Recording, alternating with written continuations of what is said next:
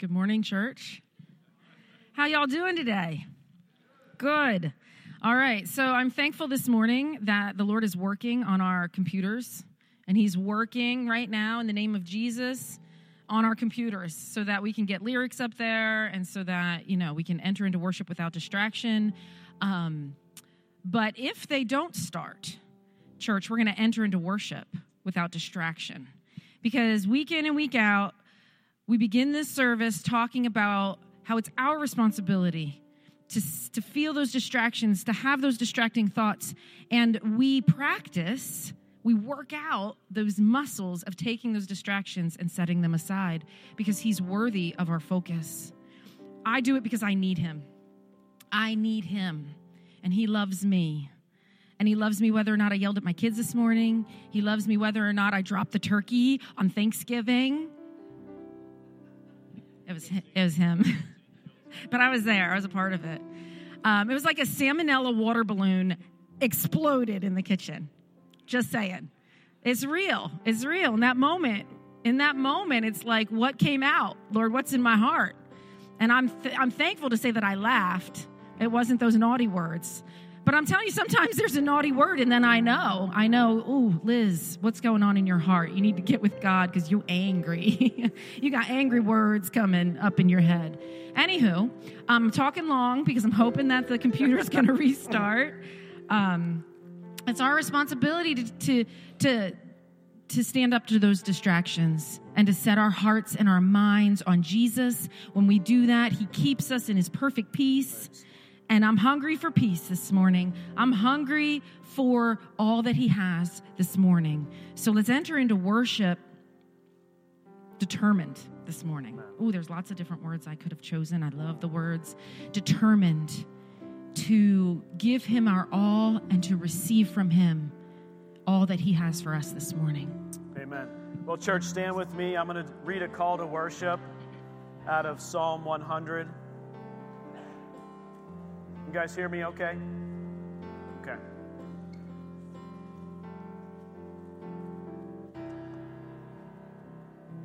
It says this. It says, "Make a joyful shout to the Lord, all you lands. Serve the Lord with gladness. Come before His presence with singing. Know that the Lord, He is God. It is He who has made us, and not we ourselves. We are the people. We are His people, and the sheep of His pasture. So enter into His gates with thanksgiving, and into His courts with praise. Be thankful to Him, and bless His name. For the Lord is good, His mercy is everlasting, and His truth endures to all generations." So, Father, we just come before You today. Father, we come before You today with praise and worship. Lord, we enter into Your gates with thanksgiving, into Your courts with praise, Lord. Father, we just want to glorify You and honor You today. And we give You all the thanks. All the thanksgiving goes to You. We worship You and we praise Your holy name. Amen? Amen. Let's Church, worship. I want to encourage you, if you don't know the words and the words aren't up there, close your eyes. Close your eyes and just listen. Just listen to the worship and set your heart on the Lord. You don't have to know the words, and you don't have to fumble through and try to get the words, but close your eyes so that you can enter in and you can hear and you can focus in on the Lord this morning. Let's worship. Church, we're going to come to the table of communion this morning, and we're going to remember Jesus. Church, today is the day of salvation. Jesus, the King of heaven, the only worthy one, He came. He came. It overwhelms me every time that He came for me. He came, and He stands at the door, and He knocks. He will not bust down the door of your heart, and He will not take from you. He will not take your life. He will not take control. He will not take from you anything that you do not surrender to Him. The burden is heavy. Surrender it to Jesus. Sin is heavy and destructive.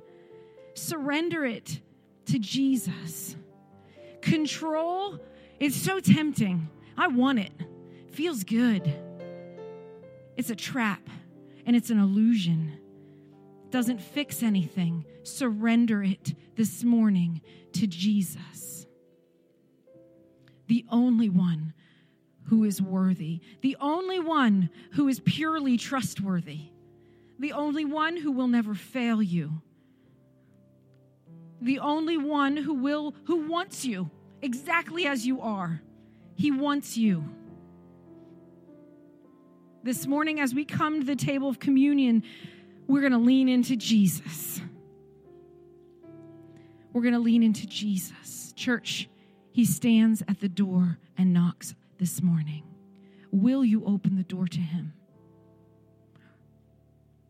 He doesn't want you to clean yourself up first. He knows your sin. He already knows it better than you do. He knows the depths of it. He knows the foul places you've been, the foul things you've thought. Nothing is hidden from him, and yet he stands at the door and knocks for you.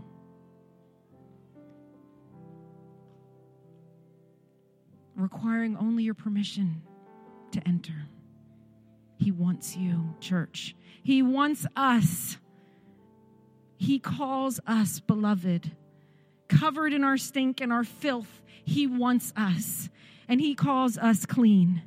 And so then when we open that door, one touch, that moment, we begin walking with him, we become clean.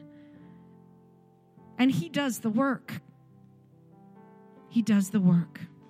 So I'm going to dismiss you to come down at the table. You're going to pick up the communion elements. It's a cup of juice stacked on top of the cracker. And you're going to circle back around to your seats. Pastor Jason's going to come up, and we're going to partake of the body and the blood of Jesus this morning together. We're going to partake of his grace. Go ahead, guys. Come on up. The plate in the middle is gluten-free if you need that. I know we say this quite often, and I don't want this to go as, it's just something that Pastor Jason and Liz are saying again.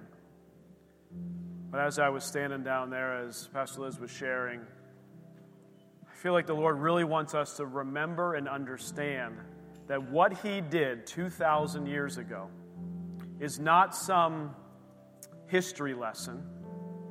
It's not something that you read in a book.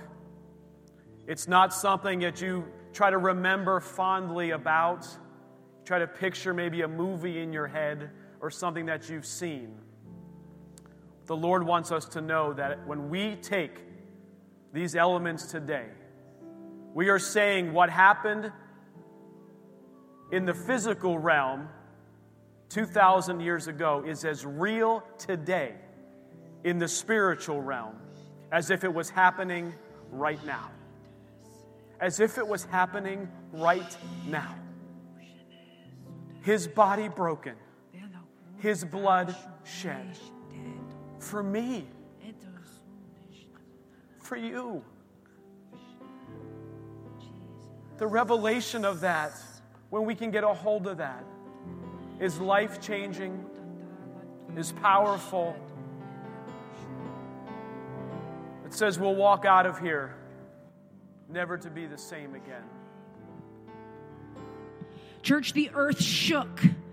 The earth shook and the veil was torn. A veil that was as high as the ceiling, that was as thick as this thick, was torn from top to bottom. The barrier between us and heaven was removed. As he gave his spirit up to heaven, that's what happened that day. Power over sin, power over death. No longer are you a slave. No longer are you a slave to sin and death. No longer to lack and sickness.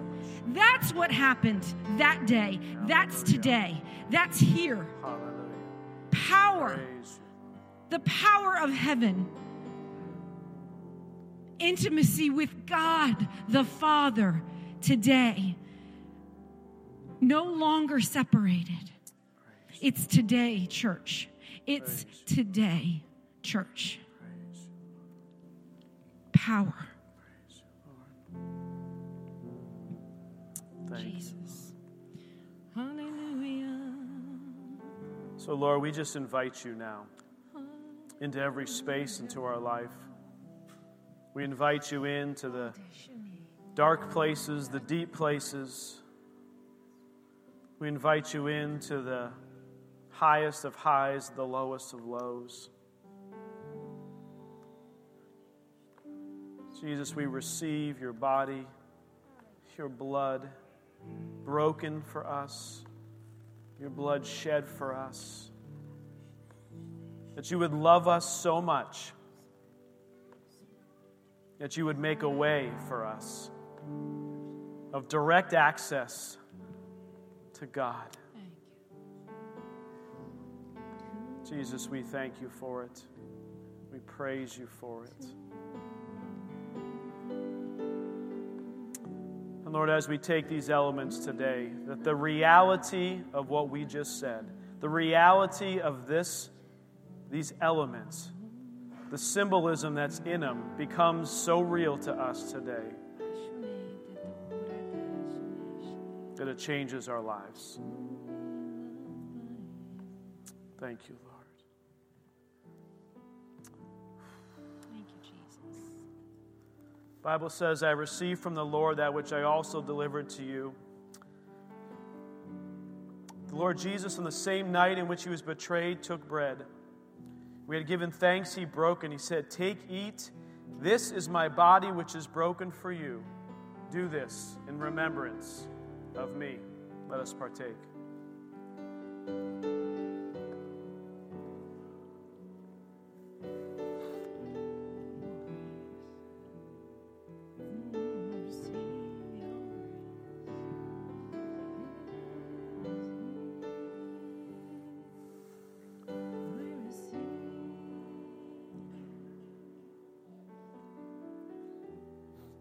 In the same manner, he also took the cup after supper, saying, this cup is the new covenant in my blood. This do as often as you drink it in remembrance of me. For as often as you eat this bread and drink this cup, you proclaim the Lord's death until he comes. Let us partake.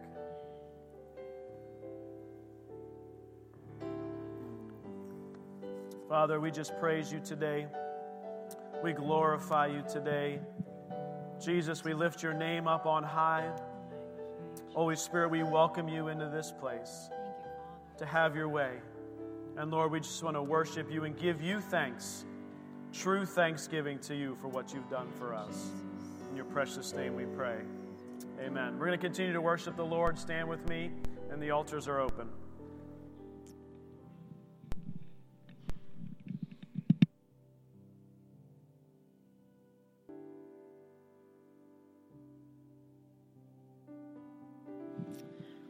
Heavenly Father, God, we just thank you for Jesus.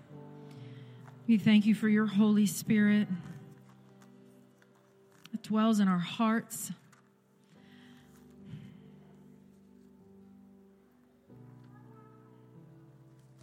Transforms us.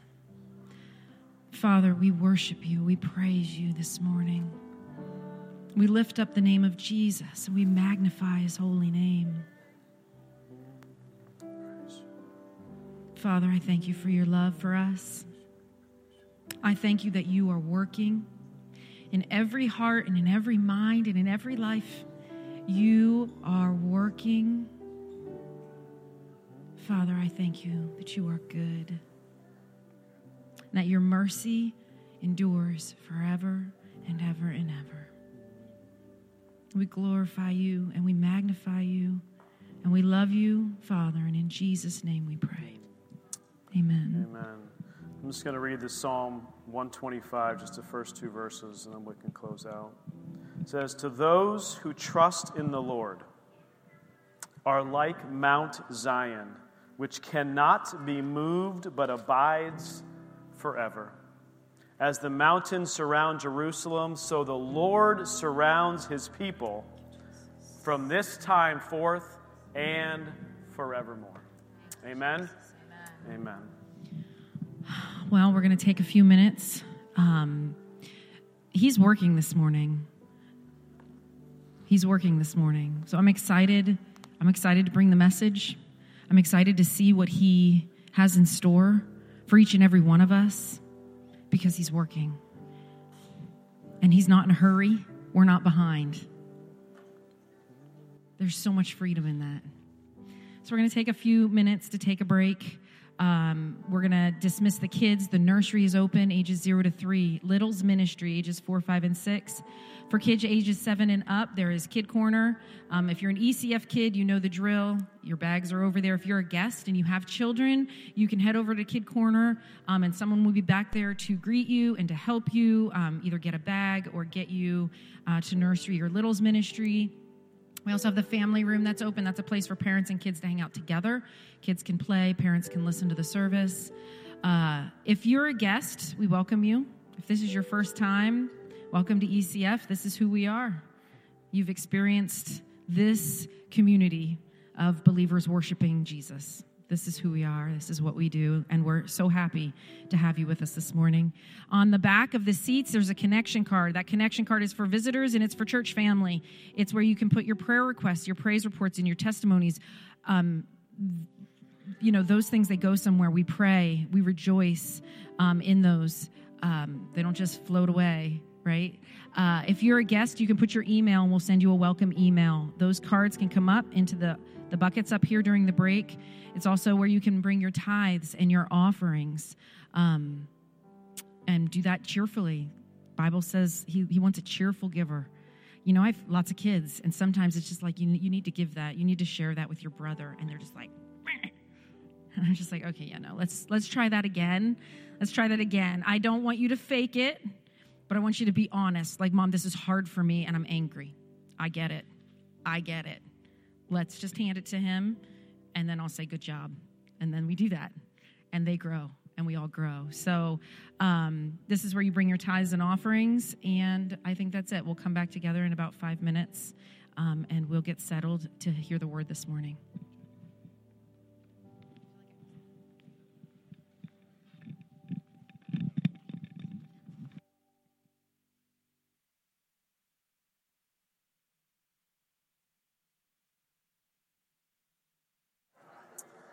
All right, church, grab a seat.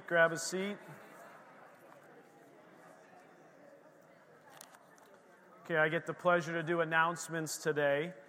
Now, my children, of course, it's Thanksgiving, so we've been spending a lot of time with our kids, and they have a few jokes that they wanted me to share, but I'm only going to share one joke with you.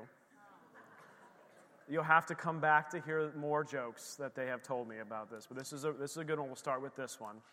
And the joke goes like this. It says, why did Jesus never wear a necklace?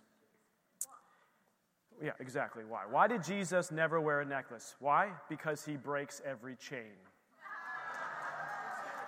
Come on, because he breaks every chain, okay? All right, that's good. There are more good ones. I'm not going to give them all today, but these are good ones. Thank you to the Ackerman children for supplying some humor. They're like, Dad, you just need to say some of these jokes during announcements to get their attention. I was like, okay, got it. Okay, so quick announcements. We like to announce our groups. We do have Men to Men coming up this Saturday at 8 a.m. in the Rose Center. This is for men. It is up here in the Rose Center, which is the white building on the left-hand side when you come in. I know they're actually going through a book right now written by Mark Bowling, which is fantastic. I got to read a little bit of it, so what they're going through is good stuff. Then the second one is we've got the Young Adult Life Group coming up actually this week on Tuesday the 28th. They actually also meet in the Rose Center or the family room, but talk to Sid. She'll let you know where you guys will be meeting. So that's for ages 18 to 28. If you're interested and you want to know more about it, see Sid, who's our worship leader, or you can email her at sydney@ecfchurch.org. Okay, next announcement is we have the new Word for You Today is available, I believe, on the back table and also in the lobby.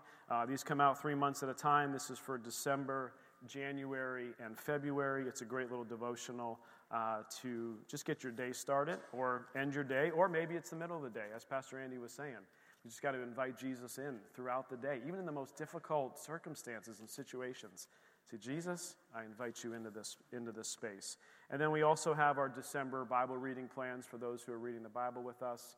We're going through the New Testament as well as during the week, and then Psalms and Proverbs over the weekend on Saturdays and Sundays. So those are also on the back table available for you.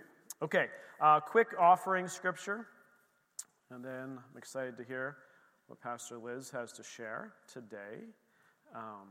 It's out of 2 Corinthians 9, verse 12. I've been walking through each of these verses.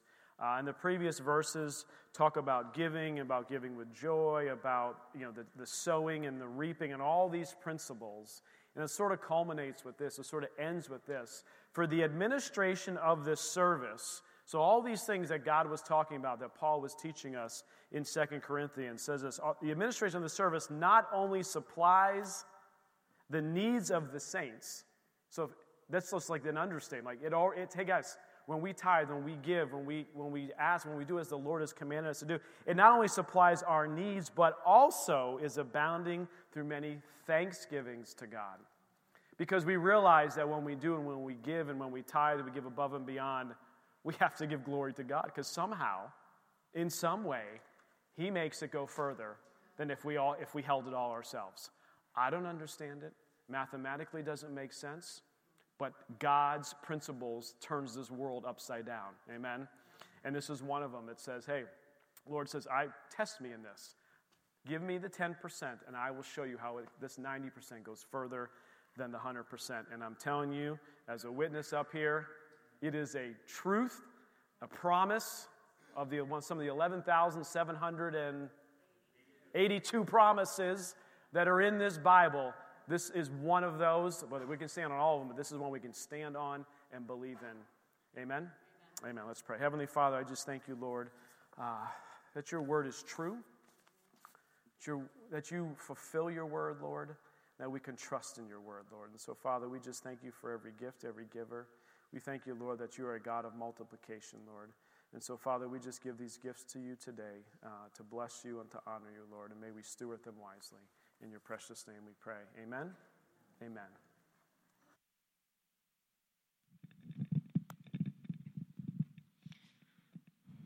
All right. So we are in Matthew chapter 5. Pastor Jason has been taking us through Sermon on the Mount. And I always know when I'm meant to share, because as he's preaching, Holy Spirit is just like this. It doesn't say anything. I just sense that. And so I begin just kind of taking notes as he is preaching. And I love that because he does all of the preaching, and then I get to come and talk about what does this look like?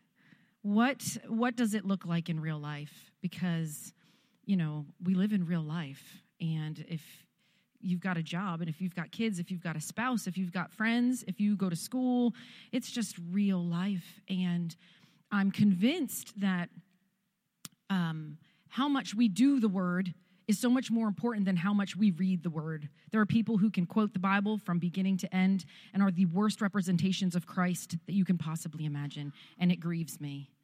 And then there's Harriet Tubman, who could not read, and yet did miraculous works, giving all glory to God because he led her. And the scriptures she did know, she clung to, the ones that she heard when she got to church. And the amazing work that she did and couldn't read the word.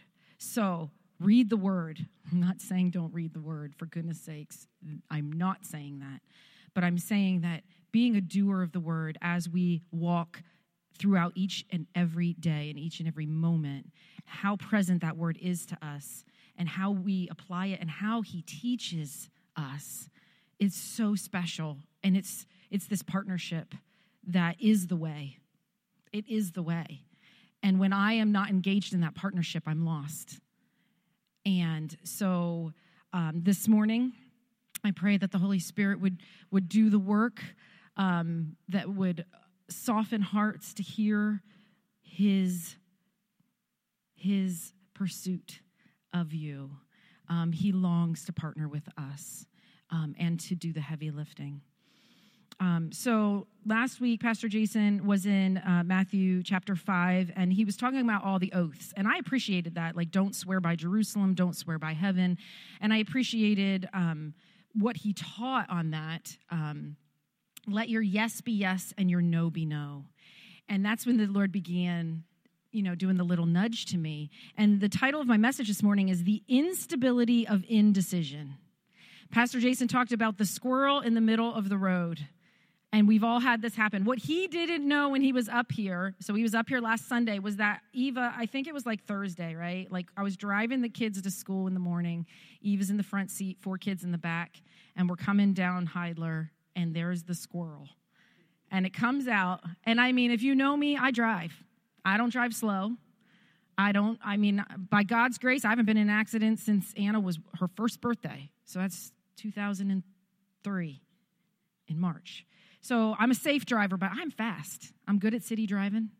So that squirrel, it was just like, dude, it's between you and God at this point, And it was this message. It was indecision. And then there was a thump. Oh, I was like, oh, buddy. Oh, you lost. You rolled the dice on that and you lost. And Eva just looked at me and I was like, don't say anything.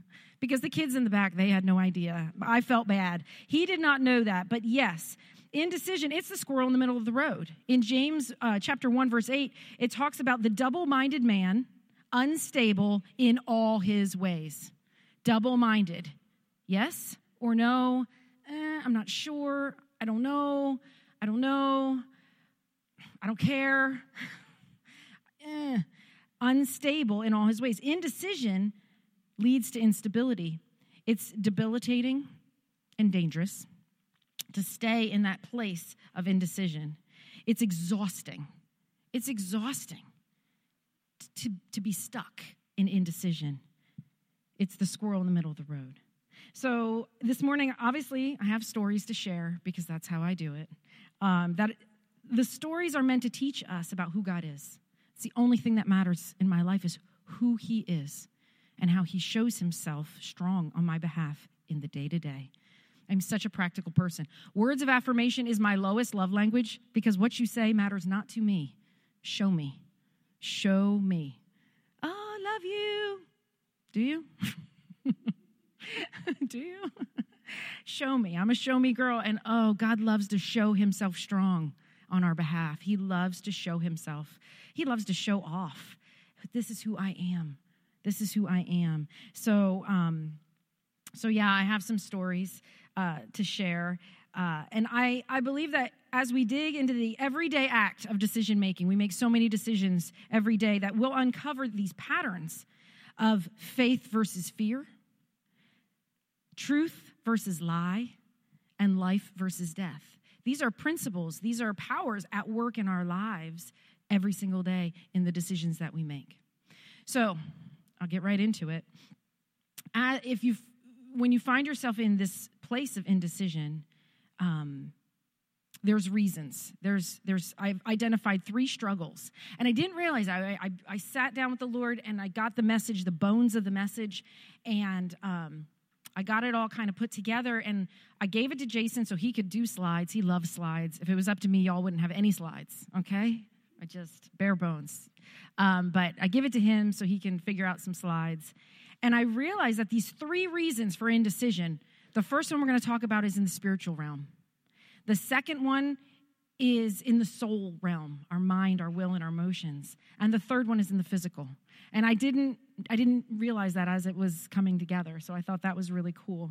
In the spiritual realm, we're going to talk about fear. We get stuck in indecision because of fear. And I'm not talking about a healthy fear. There is a weighty respect for the decision-making process. Your ability to choose, to have free will is God's gift to you, and he will never violate it. Why do bad things happen? Because people choose to partner with evil and do bad things. They choose. He will not violate their choice. He will not, that's why there is a God, and horrible things happen because there is evil, and people choose to partner with evil and to do the works of the evil one. That is why bad things happen. And there is a good God who is always working through his church, that we would partner with God to do good works on this earth. So, that was extra. So there is a weighty, healthy fear and respect for the process of making decisions. Anyone who has suffered the consequences or the loss or the pain of a bad decision has a healthy fear of their decision making, even small decisions. I hate waste. I hate wasted time most of all. The longing of my heart is for significance, not personal significance, but that my life would matter. I have 8 children. I was like, this is eternal and important. I'm going to do it a lot. I'm going to make 8 eternal beings, not just 2 or 3 or 4, like a reasonable amount of work. I'm going to go all the way. I long for significance. So wasted time, wasted energy, and wasted money, these things grieve me. They grieve me because they're limited quantities. So I want to spend them well. So I do. Whenever I'm making a decision, I seek wisdom because I've learned. I've done months of work only to see it not be effective, only to see it crumble because I didn't consult with the one who knows the way. I thought I knew the way, and it just seemed not that important. Like, who cares how I organize this closet? Well, there's wisdom that he would have helped me with and saved me wasted time, effort, energy, and money. So the fear that I'm talking about is not that healthy fear. It's fear and doubt. It's the back and forth. It's being stuck and full of anxiety. It paralyzes you. Fear paralyzes you. Those fears, they sound reasonable, and it sounds responsible. It sounds factual, like, the last time you tried to do this project, it didn't work out well. Well, that might be a fact, but it's adding to a fear. It's paralyzing me. So I'm not there yet, but I'm going to tell you a story. We were in the process of finally obeying the Lord. In 2016, he told us to get our house in order. I knew when he spoke that word to me, I knew exactly where I was sitting, and I knew exactly what he meant. And that was a word for us. It is not in the Bible. It doesn't say clean up your stuff. And this was 2016. He knew that in 2018, Pastor Jim was going to travel to Maine and have a heart attack on the side of the road. He knew that the call on our life was going to be to do it together. I had no idea. I was just going to be a mom. I love my safe little space that I created at home. I struggle so much to trust and to love other human beings. I just made 8 of my own. I'll just make my own. And I will love and trust and build relationship with them. I'll just make my own crew.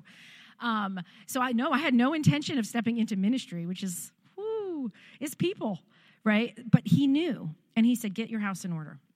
And he meant organize your stuff so that your home can be a base of support and not a place of stress where you can never find the duct tape and you don't know where the scissors are. He wanted me to organize our life because we do have 10 people living in the house. So organization is not optional. He said, get your house in order. So in 2023, it's been the year of the renovation at the Ackerman house. It's a little stressful.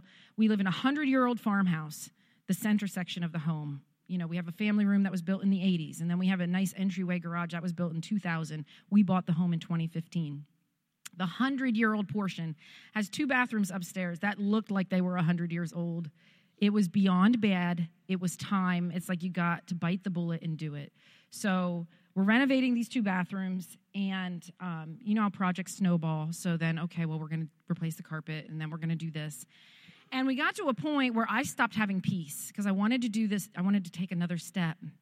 And it was like a whisper, like, get your house in order.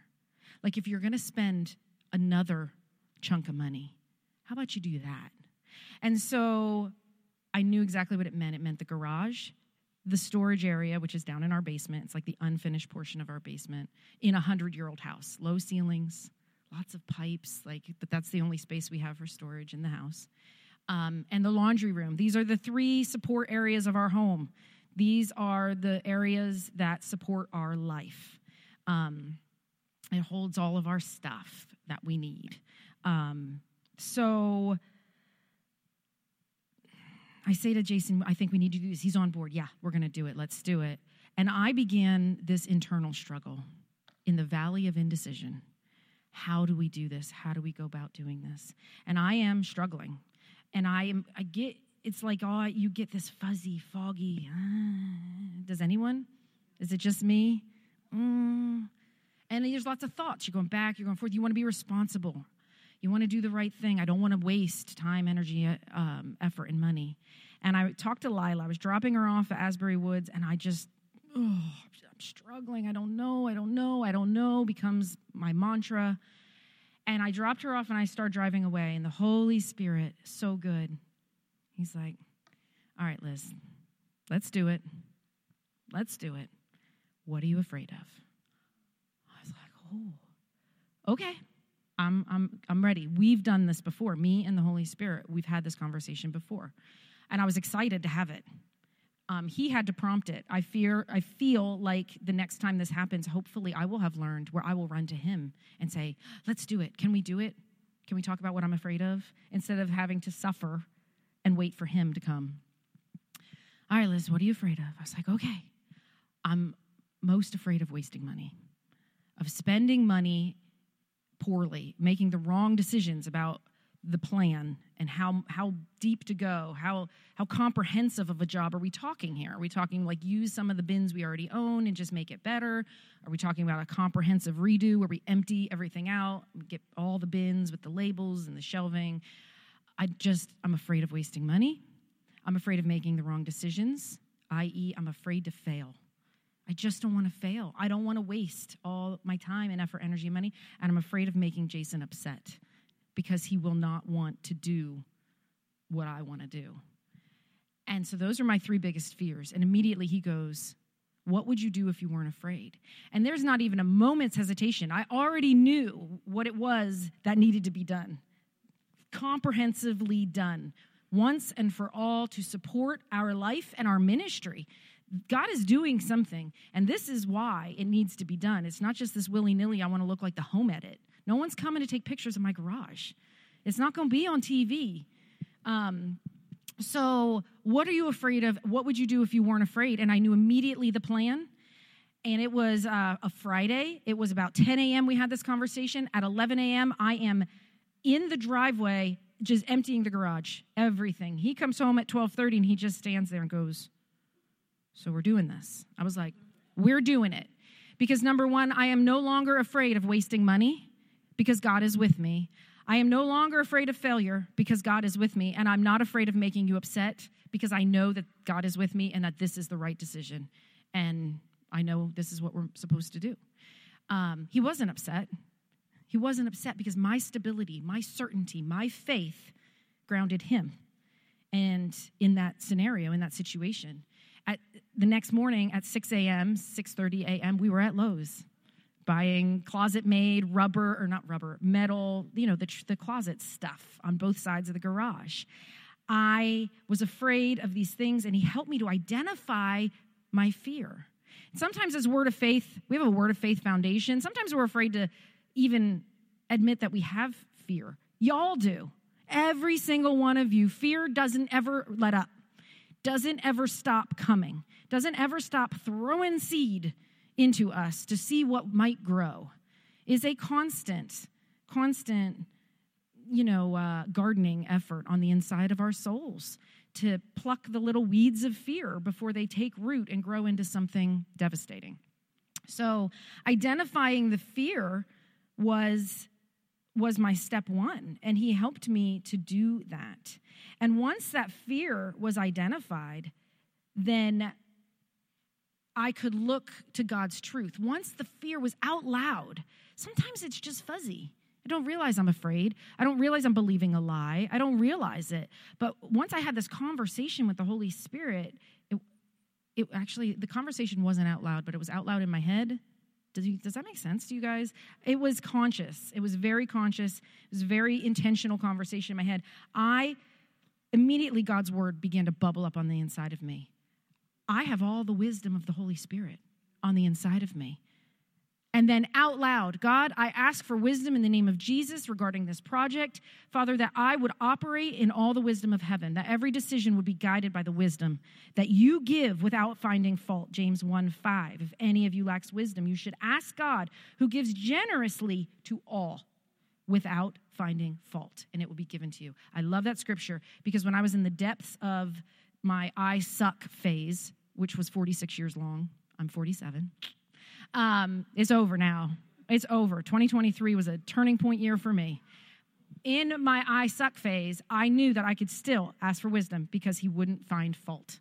And all I could ever see was fault, right? I'm disqualified from your love, and here's all the reasons why. It was such garbage. It's such garbage. But this scripture, all the wisdom of heaven is mine. He will give it to me. He'll help me succeed even if I falter along the way. So there's that fear of failure.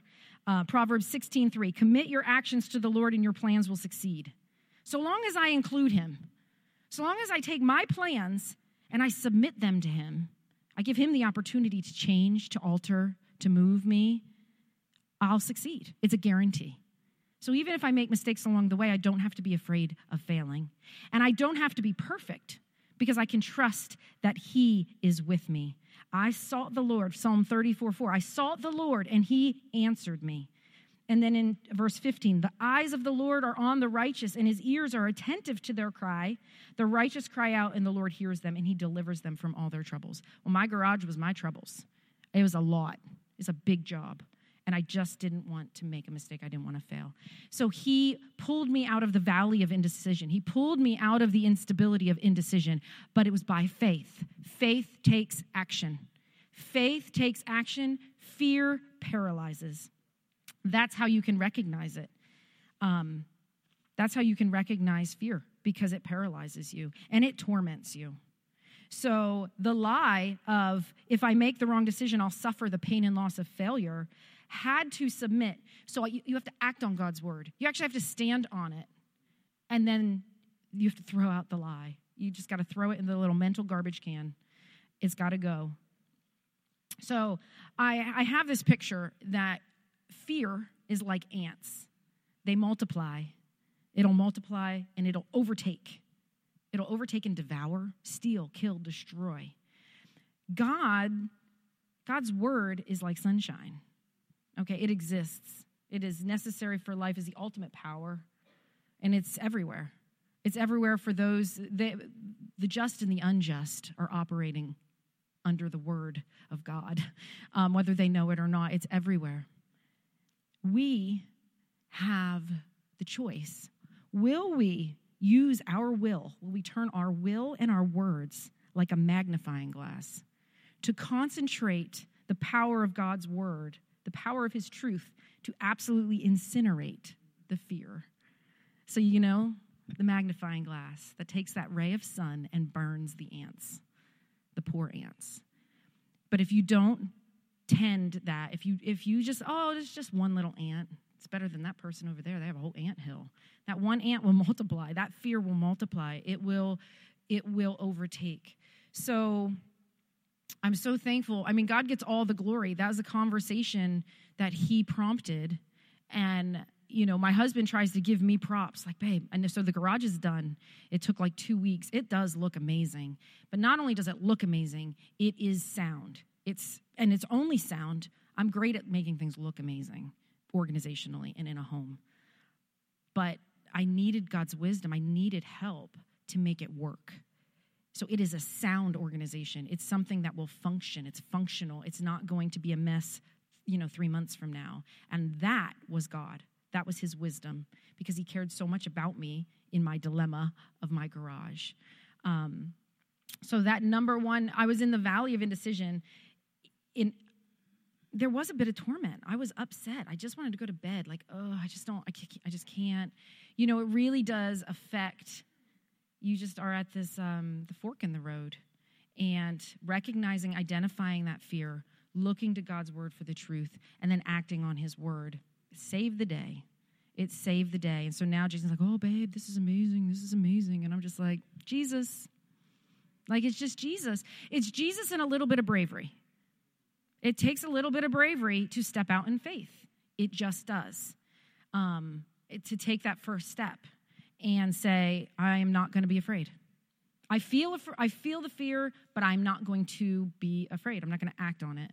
And that's all choice. That's all right here in the human being.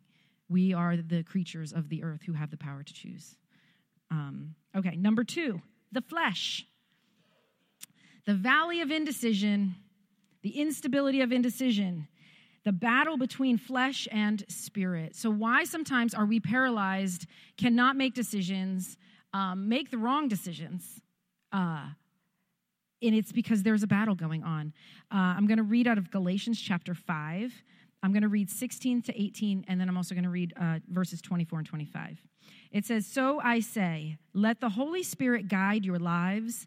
Then you won't be doing what your sinful nature craves. The sinful nature wants to do evil, which is just the opposite of what the Spirit wants. And the Spirit gives us desires that are the opposite of what the sinful nature desires. These two forces are constantly fighting each other, so you are not free to carry out your good intentions. But when you are directed by the Spirit, you are not under the obligation to the law of Moses." He goes on in some of the verses after to talk about what happens when you follow your sinful nature, all of the awful things that you can get into. And then it talks about the fruit of the Spirit. So what happens when we follow the Spirit? There's the fruit of the Spirit, which is great. But if we jump down to verse 24, it says, "Those who belong to Christ Jesus have nailed the passions and desires of their sinful nature to his cross and crucified them there. Since we are living by the Spirit, let us follow the Spirit's leading in every part of our lives." So you might say, Liz, why are you talking to me about organizing your garage? I've got real problems. Because if you can't practice it, if you can't practice how to partner with the Holy Spirit in organizing your garage, or, how to properly load the dishwasher. Adam Lakovic isn't here. Rachel, that was for you. How to properly load the dishwasher. If you can't follow the leading and the partnership of the Holy Spirit in the small things, then how will we apply them in the bigger things, in the larger things, in the life-saving things? Okay? Why do bad things happen to Christians? Why do Christian teenagers die in car accidents? I'm not going to pretend like I have all the answers to those hard questions. And this is, again, a side note. I was desperate when I had babies. Lord, how do I protect them? How do I keep them safe? If I ever lost a child, I just don't think I could make it. God, and I was frantic. And I got to the point, and gosh, God is so good to me. He just has walked me through so many things. I got to the point where the answer was, you can't. I cannot guarantee their safety. But over time, the Holy Spirit taught me how to parent. You know what you can do, Liz? You can teach them to know my voice. That's my number one goal as a parent, is to teach my children to be guided by the voice of the Holy Spirit inside of them, to trust their discernment, to develop their discernment, and to develop obedience. If you think it's not a big deal if you ask your child to not run and then they run anyway, and you're just like, oh, kids, it is a big deal, because they have to learn how to be obedient so that they can learn to obey an unseen God. Their life depends on it. Because as adults, we have had experiences where the Holy Spirit has said, don't go. Okay, I heard that. I won't go that way. Go this way. Do this. It's always very short. He doesn't ever give some big warning. Don't go. There's going to be an earthquake. He never tells you what is going to happen. He just says don't. And so I've developed in my kids, and I'm actively always developing in them, the ability to hear the Holy Spirit. Just yesterday, Ruby couldn't find a pair of yoga pants that she loves. Mom, where are my yoga pants? They're not my yoga pants. It's like, all I can tell you is I haven't seen them in the wash, so they're stuck somewhere, And I told her, you need to pray. Ask the Lord. He knows exactly where they're at. You need to pray, and you need to wait, and you need to hear from heaven. And you need to trust that he loves you and cares about you so much that he's going to help you to find your yoga pants. I don't know the conclusion of that story. I lost interest and moved on to something else. I'm not sure if she's found them yet.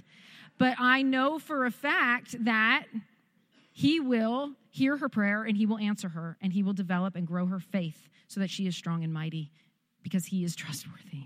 All that was extra. So all that is to say is that these stories that I share, God is teaching me, and then I'm just sharing it with you because he's our helper. The Spirit is our helper. And in Galatians, the scripture that I just read, he wants to guide our lives. He knows the way, but we fight with him, right? The flesh fights with the Spirit. We hold on to our own ideas, our own reasoning, our goals, our plans, what we want. So, this is what this looks like. On Tuesday, the Tuesday before Thanksgiving, I am running out of time. I have a list so long of things that need to be done. And I need to go grocery shopping for a family of 10 people. And I have a semblance of a grocery list, and I'm pretty good at grocery shopping at this point. I know where every item is in the West Side Wegmans. And so I wake up, and I'm just like, I'm going to do it. I'm going to get the kids to school early, and I'm going to go grocery shopping. So this is on Tuesday. On Monday night, I get 3 phone calls. Number 1, hi, this is Lowe's. We are delivering your refrigerators. We had to get 2 different refrigerators the week of Thanksgiving. It's a whole nother story. We're delivering your refrigerators. Your delivery window is between 9 a.m. and 1 p.m. tomorrow. It's like, okay. Second call is from Steve Adiska, one of our favorite friends who comes and rescues us whenever we try to do a DIY project. He comes and fixes our mistakes. He knows what he's doing. And so he's like, hey, I'm coming to fix that bathroom mirror and that faucet that you needed done. I'll be there at 9:30 in the morning. It's like, okay. And then a text from the contractor who did our bathroom. His helper, Devin, needed to come and just fix this little bit of wall that needed a little help.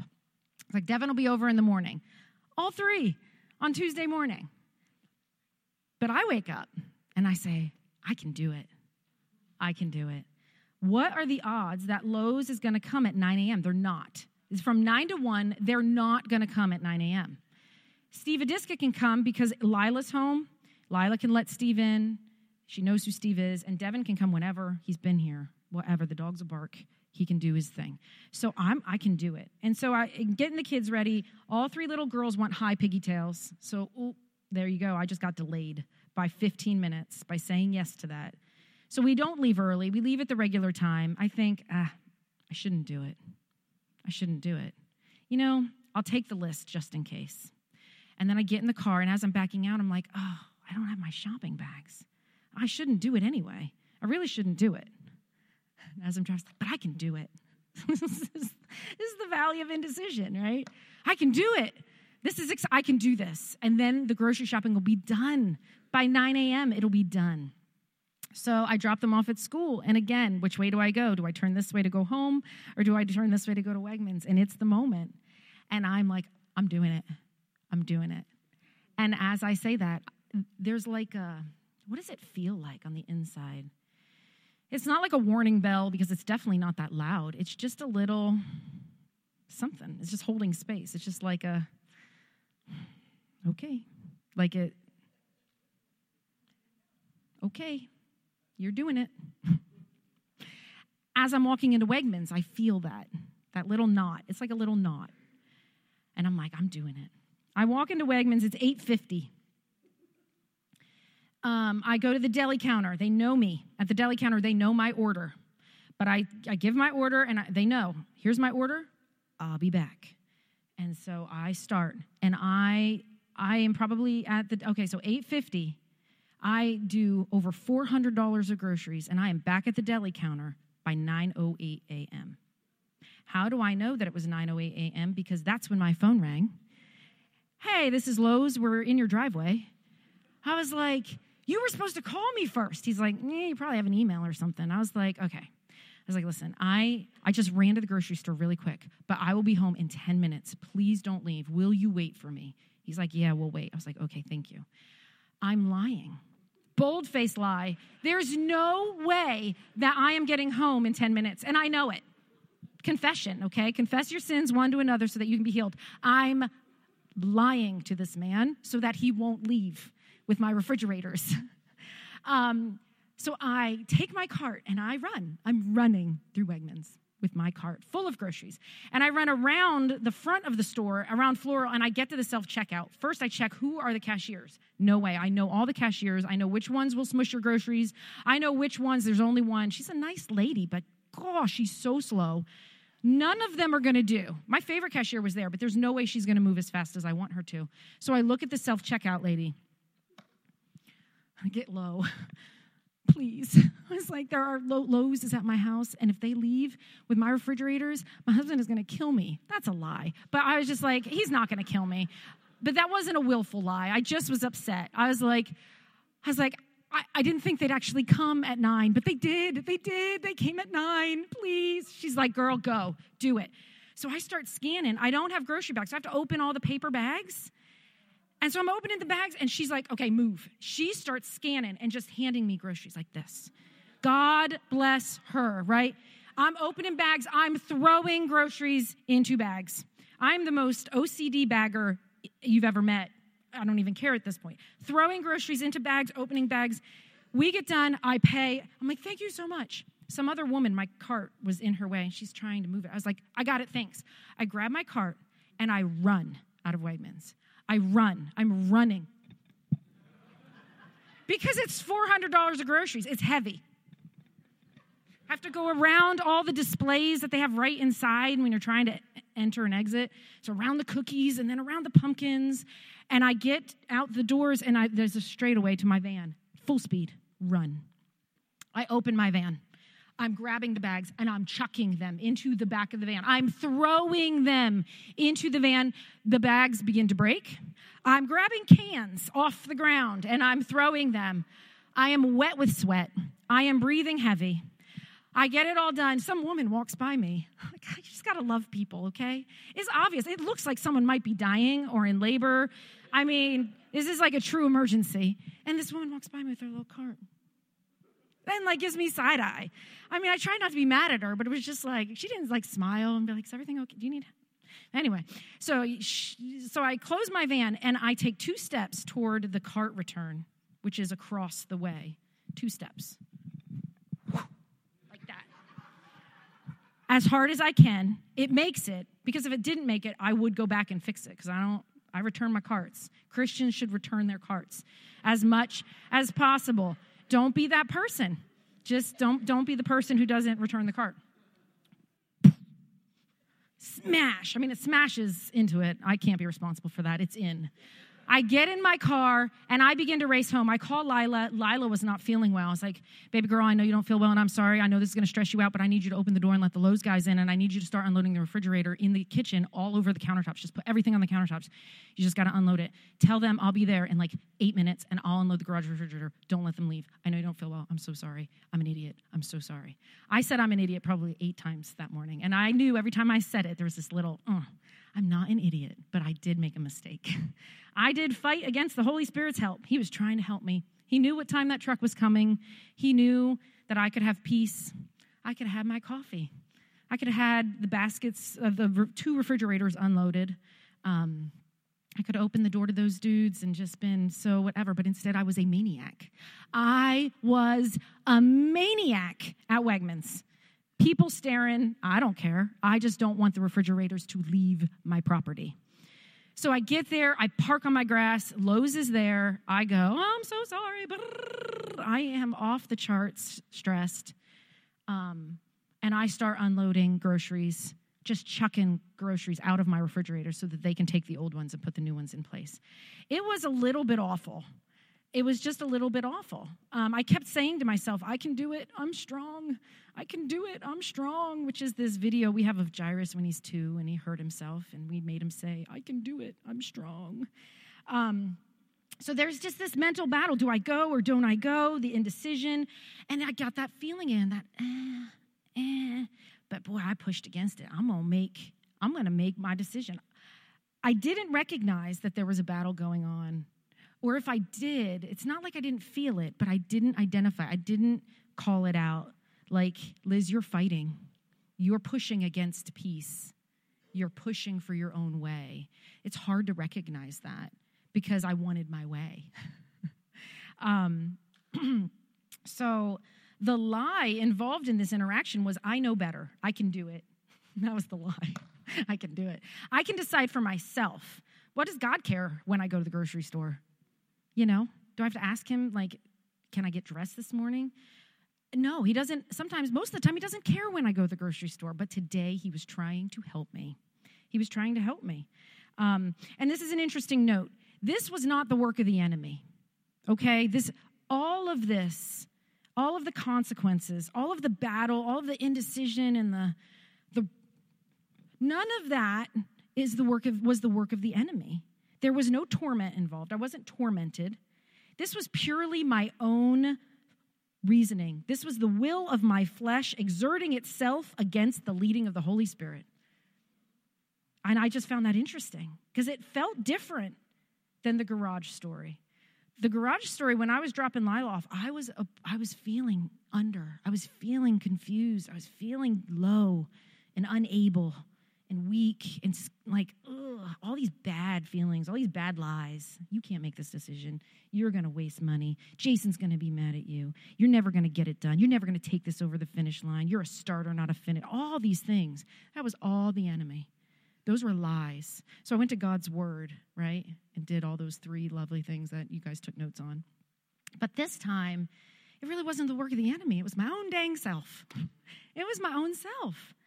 And so the truth here is that he was just trying to help me. I needed to give attention to that and not push against it. He always wants to help us. So it's like, what do we do in that situation where it's our own flesh? And it takes practice to recognize that a battle is happening. It takes this awareness, and that takes practice to be aware that there's something happening here. What it is ain't exactly clear. No, I'm just kidding. Sorry. It takes practice to recognize that the Holy Spirit is trying to lead you. It's not a concrete thing here. It's a relationship. It's literally communication. Jason and I have been married for 24 years. We struggle sometimes to communicate, especially recently. He says it, and he uses a completely different set of words, and I use the opposite words, but we're both saying the same thing. Honest to goodness. But we look at, it was about a pipe coming out from the wall, and he was like, no, it goes to the right. I was like, no, it veers to the left. It's like, no, it goes to the right as it goes into the wall. And I was like, no, it goes to the left as it comes out of the wall. Like, we were just looking at it from 2 different perspectives. Communication takes practice. Your relationship with the Holy Spirit, what I'm talking about here, takes practice. It's not concrete. It's a relationship. So it's not like, stand on this truth and this will happen. That is what we do when we're standing against the enemy. But when we're talking about following the leading of the Holy Spirit, there's not a shortcut. There's not a concrete thing. You have to know him, and you have to practice, and you have to fail. That's how you learn. You have to fail, and he has mercy on us as we're learning. But what he honors is our commitment to learn. Okay, he honors our surrender to learn. Number 2, surrender quickly to his leading. Once you recognize it, surrender quickly. He will lead us, but he's not going to control. He is not going to force. He let me go into Wegmans. Why? Why didn't you spare me? Well, because, girl, you do you. And you didn't partner with me. Like, he does not shackle us to himself. That's not relationship. He'll give us wisdom, but it's up to us to apply the wisdom and to choose to submit to it. And then the third point here is to respond well after failure. And this is a good moment for me. This day was not, I'm up here talking about it because it ended kind of well. And why it ended well is because when I got in the car, I had 7.5 minutes between Wegmans and my home, and I began to just pray in the Spirit. That's it. I prayed in the Spirit. In 2023, actually starting in mid-2022, I decided to demystify praying in the Spirit, de-spiritualize it. I'm doing it. I'm doing it whenever I need to. I'm not going to have to worship for 3 songs first to feel. It doesn't matter how I feel. I'm just going to begin to pray in the Spirit. And it is the only thing that I can tell you is 100% effective rate, meaning the situation before I pray in the Spirit always changes to something else after I pray in the Spirit. It's not always right away, and sometimes I don't even realize it's happened until I'm over here and I'm in this happy moment or this peaceful moment, and I'm like, oh, this is awesome. And the Lord just reminds me, you prayed in the Spirit. You prayed when you were upset. You prayed when you were confused. You prayed when you were lost. You prayed when you were angry. You prayed when you were furious. You prayed when you were sinning. You just prayed without understanding, and you laid it all, and you trusted in me, and you trusted in the Spirit to do the work. I didn't wait to feel it, to feel worthy, to feel anything. I just do it. So respond well. I prayed in the Spirit, and I did not disqualify myself from his mercy. I bet you, I said, God, have mercy on me, an idiot. Have mercy on me. I just did something not awesome. Don't call yourself idiots. I never do it. It's why it was just so jarring. Our failure doesn't disqualify us from his help. He will answer us, and he will give us mercy. He will help us. I got a dog once. The dog ruined our life. 6 months later, I was like, this dog is leaving in the name of Jesus. Lord, if you want to help me, I invite it. I ask for your help because I feel terrible. But if you don't, I'm calling the Humane Society at 11 a.m. when it opens and the dog is leaving. And he helped me. He answered that snarky, short-tempered prayer.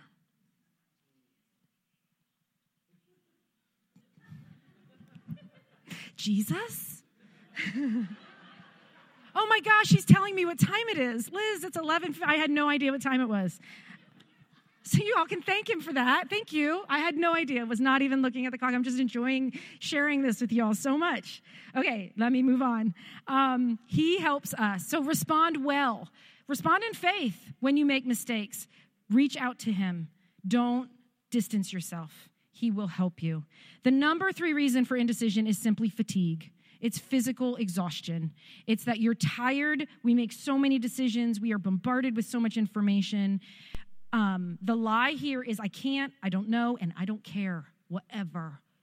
Have a lollipop, I don't care. Leave me alone. In that moment, what I need to do, we tend to be reluctant to admit our own needs. We tend to despise our own weakness. And so we fake it. We try to fake it and make decisions, even when we're tired or hungry or sad. Instead of, in humility, saying, I'm not making this decision right now. I need food. I need to be alone for a few minutes. And confessing our need, our physical need, and making that space for ourselves. We don't protect ourselves well. We're really hard on ourselves, most of us. And he's not okay with that. I'm telling you, he's not okay with that. That is not grace. He wants us to walk in grace. He wants us to walk in humility so that he can strengthen us. Elijah wanted to die. He literally was despairing for his life, and God gave him food and a nap. And then he was able to do great things for God. God is very practical. He's very practical. He doesn't despise our weakness. We do. And he's not okay with it. So sometimes we struggle to make decisions because we physically have needs or even emotionally have needs. And you have now my permission. Give yourself space. Tell your wife, babe, I need a few minutes before I make that decision. I can't talk about that right now. I promise we'll talk about it in a bit. And vice versa. Say it to your kids. Don't give them what they want all the time. It's exhausting. Okay, what do you do about fatigue? Well, that's pretty obvious. You identify the issue and say it out loud. Say it out loud. It changed everything in my house when I started saying, I'm getting upset. I never used to say it. I would just get upset. And then it was like a volcano. It would erupt. And they would all scurry. It happened. It happened. Now I say, I'm getting upset. And they all scurry toward me. What can I do, Mom? How can I help you? It's really cool. It's very simple. Just say it. And I learned that from Daniel Tiger on PBS Kids. He sings, not lying, he sings a song, Mad, Mad, Mad, it helps to say I'm mad. It was like a light bulb. I was like, oh, maybe it'll help if I say that I'm getting mad. And it does. And it does. Okay. Delay the decision, and then resist that pressure to decide quickly, and then meet those physical needs. So it's okay, church, to be tired. It's okay to be needy sometimes. It's okay because you're human, and he made us this way, and he loves us. He wants to help us. He will help us to know when we need to fight fear, when we need to stand against the enemy and stand in the word. He'll help us to identify you're fighting the spirit now. You're in the flesh. You need to take a step back. You need to submit. You need to obey for your own good. Or he'll help us to know when we just need to submit to rest, to receive. It's hard for some people to receive rest and love. It's hard. But he'll help us. He's our helper. Okay. The instability of indecision. It's not a place for us as believers. We have the helper. We have the word. And we can be confident in our abilities to make decisions about practical life in the spiritual realm for our children, in our marriages, as we walk in partnership with him. Okay. Go ahead and stand up. Oh, can I have keys? Jake, you should have come up here like 10 minutes ago, like just as a signal. Like she has no idea what time it is. No clue. I can do it. I can get through all the notes. We're going to close in prayer. We're just going to pray together. At the end of service, we're going to have our prayer teams come up. If you need prayer, if you need agreement for a big decision or small decisions, or if this is a torment to you, we've been through a period in our life where the smallest decisions were like a torment.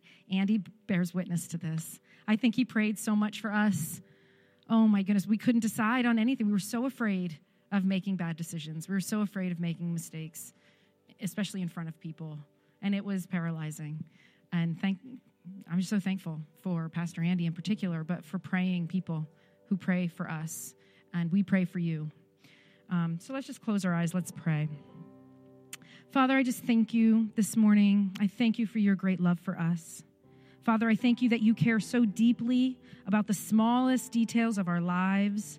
Father, I thank you for the helper, the Holy Spirit that you have given to us, that we can walk in all wisdom, in all safety and success in the decisions of our daily lives.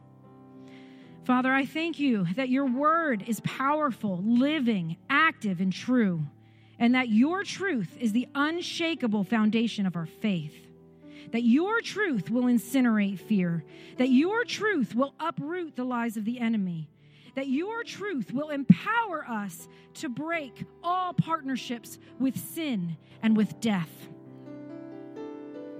Father, we ask in the name of Jesus that you will teach us to walk in truth, that you will lead us in your word, that our faith would grow strong. Father, we ask that you would grow us into mighty men, mighty women, and mighty children who walk with unwavering trust and confidence in your love, in your leading, in your wisdom, in your faithfulness, your mercy, and your grace. Father, you are the unfailing one, and in you we place our trust as we grow in confidence to make godly decisions and to walk through this life as ambassadors for your kingdom. God, let your kingdom come and let your will be done in us and through us. In Jesus' name we pray. Amen. All right, church, you're dismissed. Be blessed. Make good decisions with Jesus this week.